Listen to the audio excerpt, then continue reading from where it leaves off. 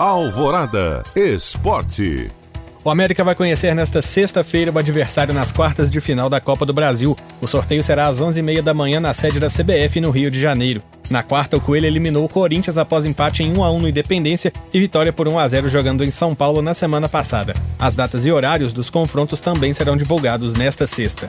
Neste sábado, o América joga contra a Ponte Preta no Independência pela 20ª rodada da Série B, a primeira do retorno. O Coelho é o atual terceiro colocado da competição com 35 pontos. A bola rola às 6h30 da noite. Nesta sexta, o Cruzeiro entra em campo também pela Série B. A Raposa encara o Botafogo de Ribeirão Preto, fora de casa. O time do técnico Felipão não perde há 5 jogos e deixou a zona do rebaixamento do torneio.